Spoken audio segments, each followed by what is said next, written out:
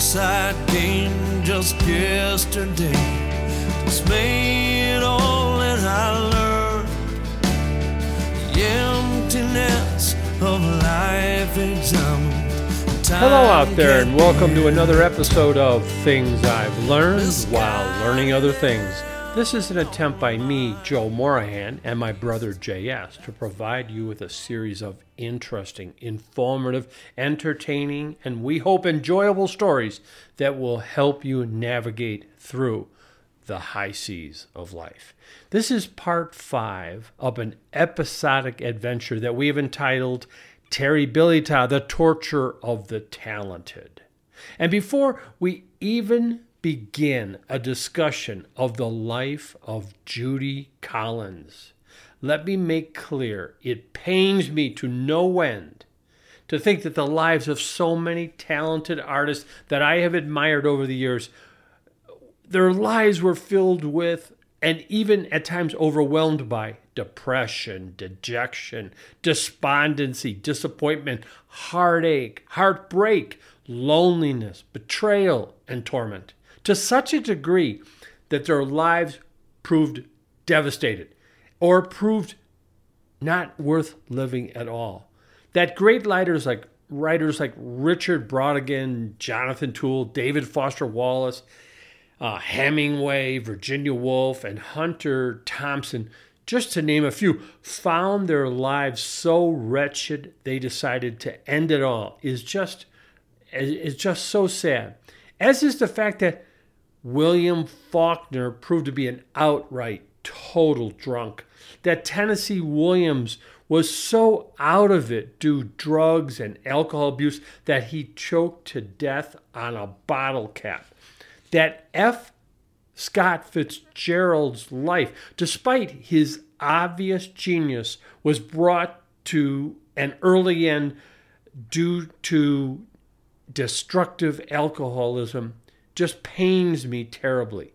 Then try to imagine the incomparable Stephen King alone at his writing desk, composing his great works, but able to do so only by stuffing Tampax up his nostrils to staunch the bleeding due cocaine addiction, among other disabling drugs to which he was so addicted that pulsated through his body. I mean, it really is disheartening and pathetic. And the list goes on.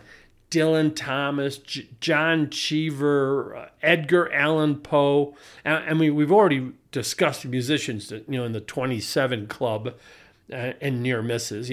People like Brian Jones, Joplin, Amy Winehouse, Jim Morrison, Hendrix. And artists like painters don't escape the nightmare either.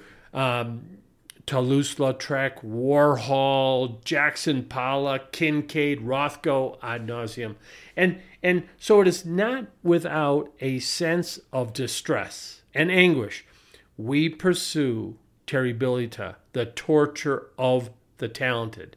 And so at long last, as I've promised in earlier episodes of this series, to paraphrase somebody famous, please allow me to introduce, if you would, a woman of wealth and taste, world-renowned folk singer Judy Collins. And for those of you who may not recognize the name Judy Collins, she lives on, now aged 83, still singing, still performing, which, by the way, is an interesting issue in and of itself, which we will remark upon later in this series. And it's a subject that French President Charles de Gaulle thought about quite often. And therefore, if de Gaulle thought about it, we're going to think about it. So where should we begin the story of Judy Collins? Well, how about 23 years before Judy Collins was born? That seems about right, the appropriate place to start the story. Well, at least for someone like me. For in 1916, Sigmund Freud published a famous paper in which he wrote that from his hard work and long experience studying such things, he had concluded that the more one achieves success and wealth in life, the less likely it is that such person will be happy. I mean, this is a calamitous finding. And while Judy Collins is not proof that Freud was right, she is certainly not proof that he was wrong either, despite the recent release of a longitudinal study authored by some social science researchers that indicates the famous father of psychoanalysis, Freud himself, might have been wrong about such matters. Meaning, we need to toss into the waste bin of history one more defanged theory of the great Dr. Freud, like has been done with some of his other theories like female hysteria and penis envy. Though the life of Judy Collins may be of such nature that as respects those last two theories of Freud, we may be forced to say, not so fast. Now, Judy Collins was a woman blessed by the gods with superior talent, though she has never been thought of in terms of pure genius. Talent, yes. Genius, no. She was a gifted, a magnificent, beautiful, angelic voice arose from her body, the voice of a goddess. And she was herself extremely beautiful and very much a product of the 1960s, the age of peace and love and all that. And she would rise to iconic status, hit the apex of her career in the late 1960s and in the early 1970s. Judy Collins was the acknowledged muse for Stephen Stills, he of Crosby, Stills, Nash, and Young fame, when he wrote, composed, and sung his song, his most famous masterpiece, hit song, the anthem, Sweet Judy Blue Eyes. That was her. Possessed of rare talent and seemingly with everything it would take for one to lead a successful and happy life, Judy Collins is and remains testament to an argument for the conviction that great talent appears to be unusually highly correlated with a life disfigured by great torment. Freud's finding, remember. So, questions for you to ponder. How much would you sacrifice for fame and fortune? How bad do you want it? Would you be willing to sacrifice your husband, your child, your family, your very soul? Would you? Your morality in the quest to make it, to become a rock god. Would you be willing to give up everything in the pursuit of rock and roll glory? Well, would you? Well, let me assure you that Judy Collins was ready. She was totally committed. She pursued fame with the passion of a crack addict hunting down his next rock. She had the manic intensity of Walter White, but I think she lacked the conscience possessed by Jesse, Walter's troubled but somehow honorable and lovable sidekick in Breaking Bad. Today, Collins remains as completely devoted to the concept of cognitive dissonance as she was 50 years ago. And inherent to the principle that others are always to blame for her problems, she shirked all personal responsibility in her lust for fame, fortune, drugs, alcohol, and men. Lots of men. Except for that one weird year, that 1 year only, during which year she became a lesbian. But a lesbian only at night, she says. In the dark only, she tells us. Very odd, but okay. It's sort of the sexual equivalent of that extremely rare night blindness known as Oguchi disease, in which people whose sight is perfectly normal during daylight hours, but prove to be blind at night for reasons that are thought to be linked to certain genetic mutations, but which cause remains medically still uncertain.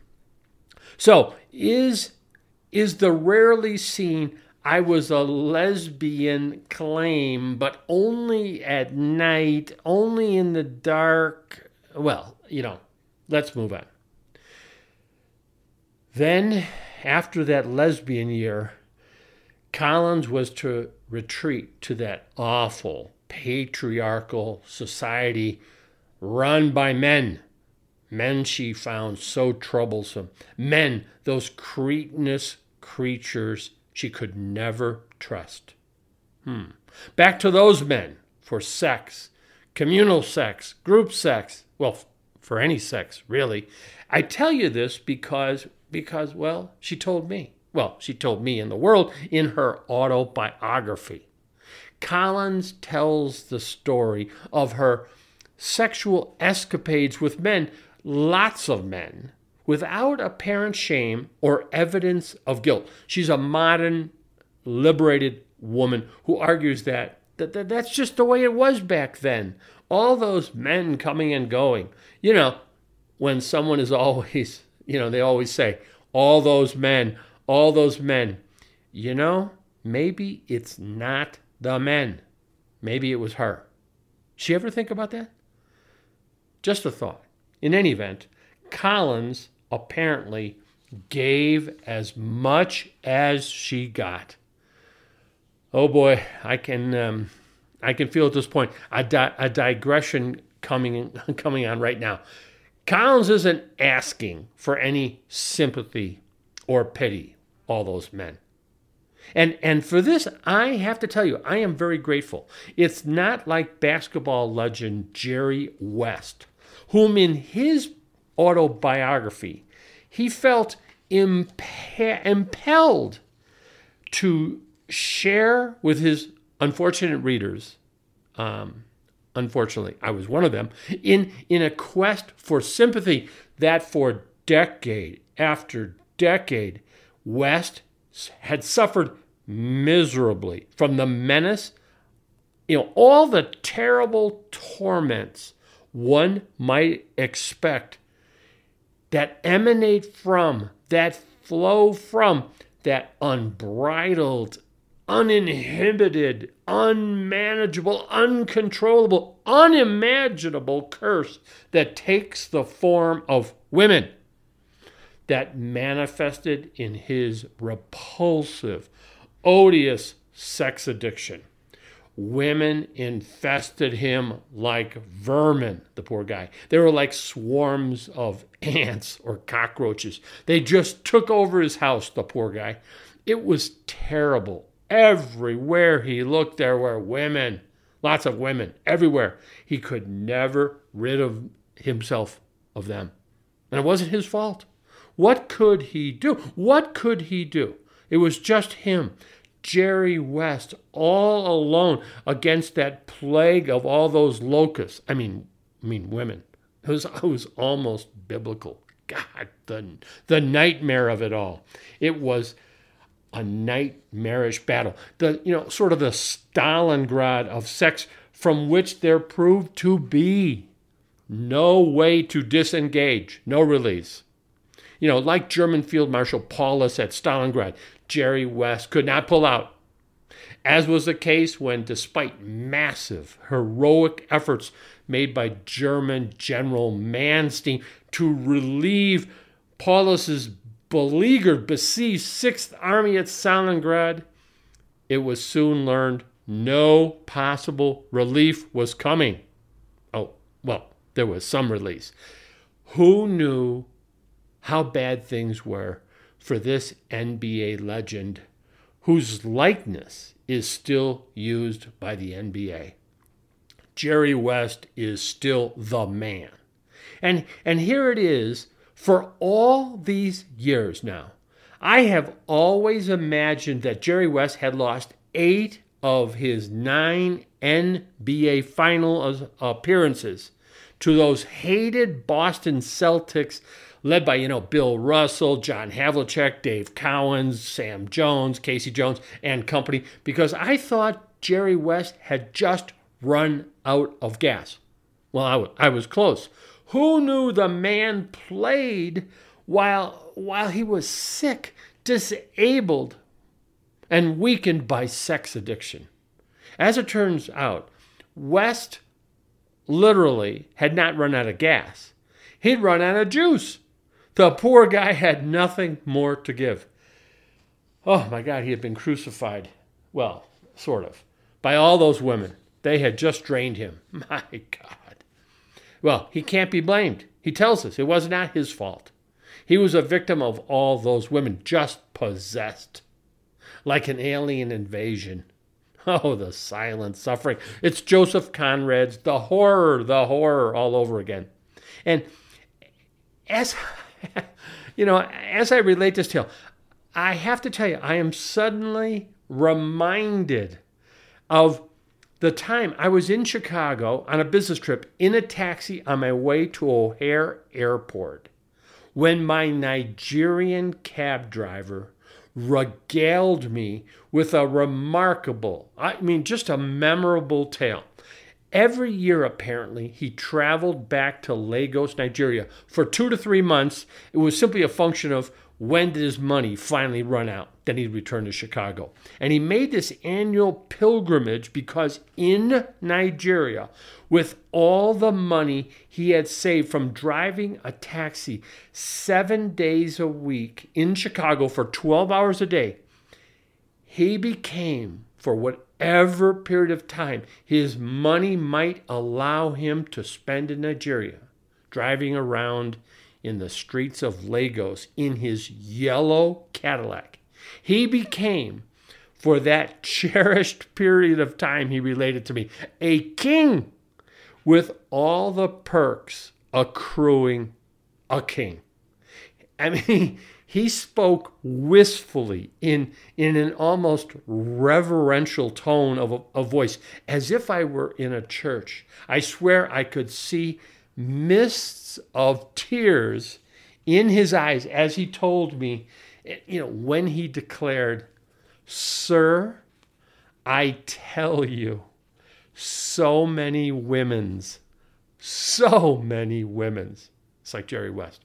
So anyway, it's almost like when in 1992 on the campaign trail when Bill Clinton, he so movingly, so memorably, and with such empathy told that guy in the crowd, "I feel your pain." And you know what? You just had to believe Clinton. He was so good. And I believe 100%, even today, 100%, that Nigerian taxi driver told me the truth when he told me of his kingship. He seemed to have been transported back to Lagos merely by recounting his experience. And this is a dangerous moment for anybody in the backseat of a taxi maneuvering through Chicago traffic on the way to on the Kennedy Expressway on the way to O'Hare, when your driver is really no longer in the present. He is in Nigeria. By the way, there was no Jerry West seeking sympathy in that guy that day. No way. Well, wait a minute. I have somehow, I think simultaneously, both got ahead of the story and off the point. So let's get back to Judy Collins. She felt it important enough to inform the readers, of which I was one, 14 times in the first 161 pages of that autobiography of her sexual inclinations and promiscuity. 16 times in 141 pages, simply ascribing her behavior as a coherent product of the 1960s and 1970s, the age of Aquarius, free love and all that. She was just conforming to the morality, or lack thereof, of the age. Well, wasn't she? She was just doing what any liberated woman would do back then. And her repetition of this point suggests this is something she is quite proud of. But maybe not. My personal impression is the lady doth protest too much, methinks. That's the line spoken by Queen Gertrude in Shakespeare's Hamlet. Perhaps, if questioned hard on all this free love nonsense, Collins might resort to the same claim of Charles Barkley that he once made. And by the way, I should make it clear, I admire Charles Barkley. Well, admire seems like I'm overdoing it a bit.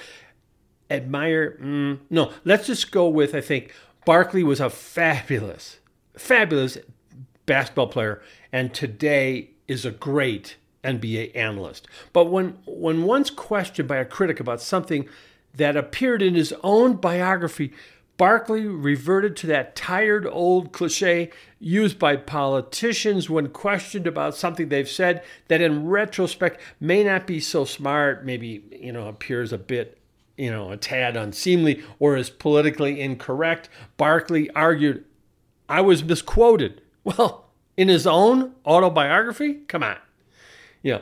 This closely resembles like confused clients on the witness stand whom during tough cross-examinations by opposing counsel respond, on the advice of counsel, I don't recall. That sort of thing.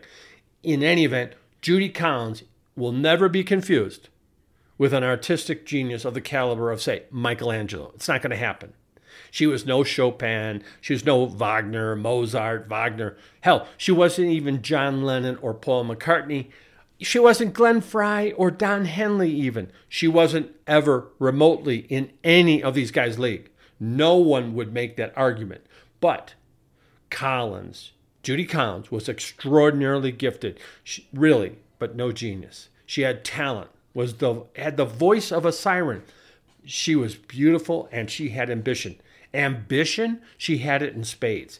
And more importantly, for our purposes, despite her tremendous gift, she appeared to be so normal. She appeared on the surface to be so normal, not some tormented talent, not some tormented genius, like a Michelangelo. So it is with this thought in mind that Judy Collins was extraordinarily talented, yet appeared to have her shit together, to be so much like any of us, that makes her such an interesting, compelling study. And this is where we will take up the complicated life of Judy Collins in our next episode, part 2 of Terribilita, Torture of the Talented, Judy Collins. Hey, thanks for listening, and I hope you will listen in to our next episode. Good day, goodbye. That's it.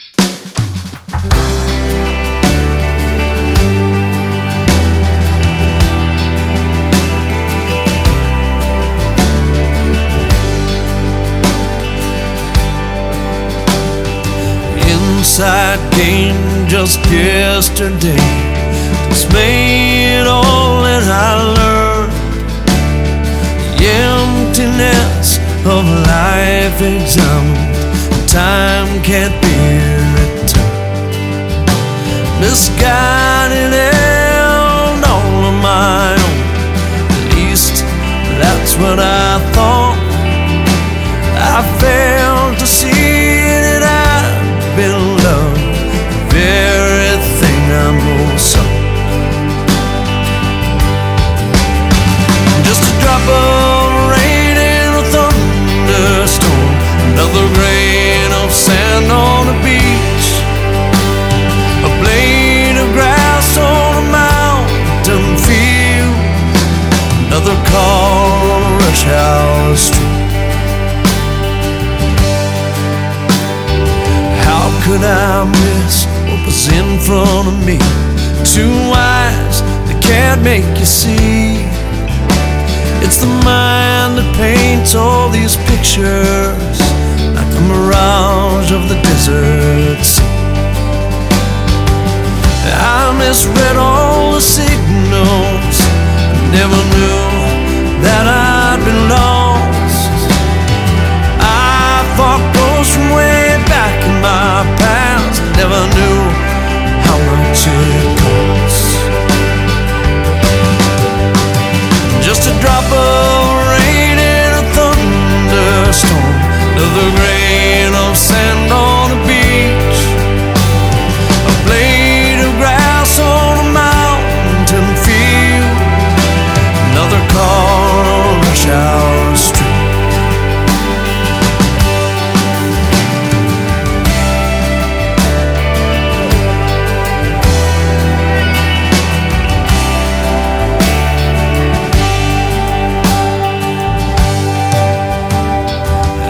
Made mistakes, just things that I've done.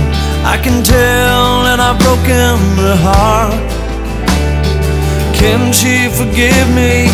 Can she forget? Can she keep us from falling apart? I hope that she knows that I meant her no harm. My demons, they led me astray. I trust that she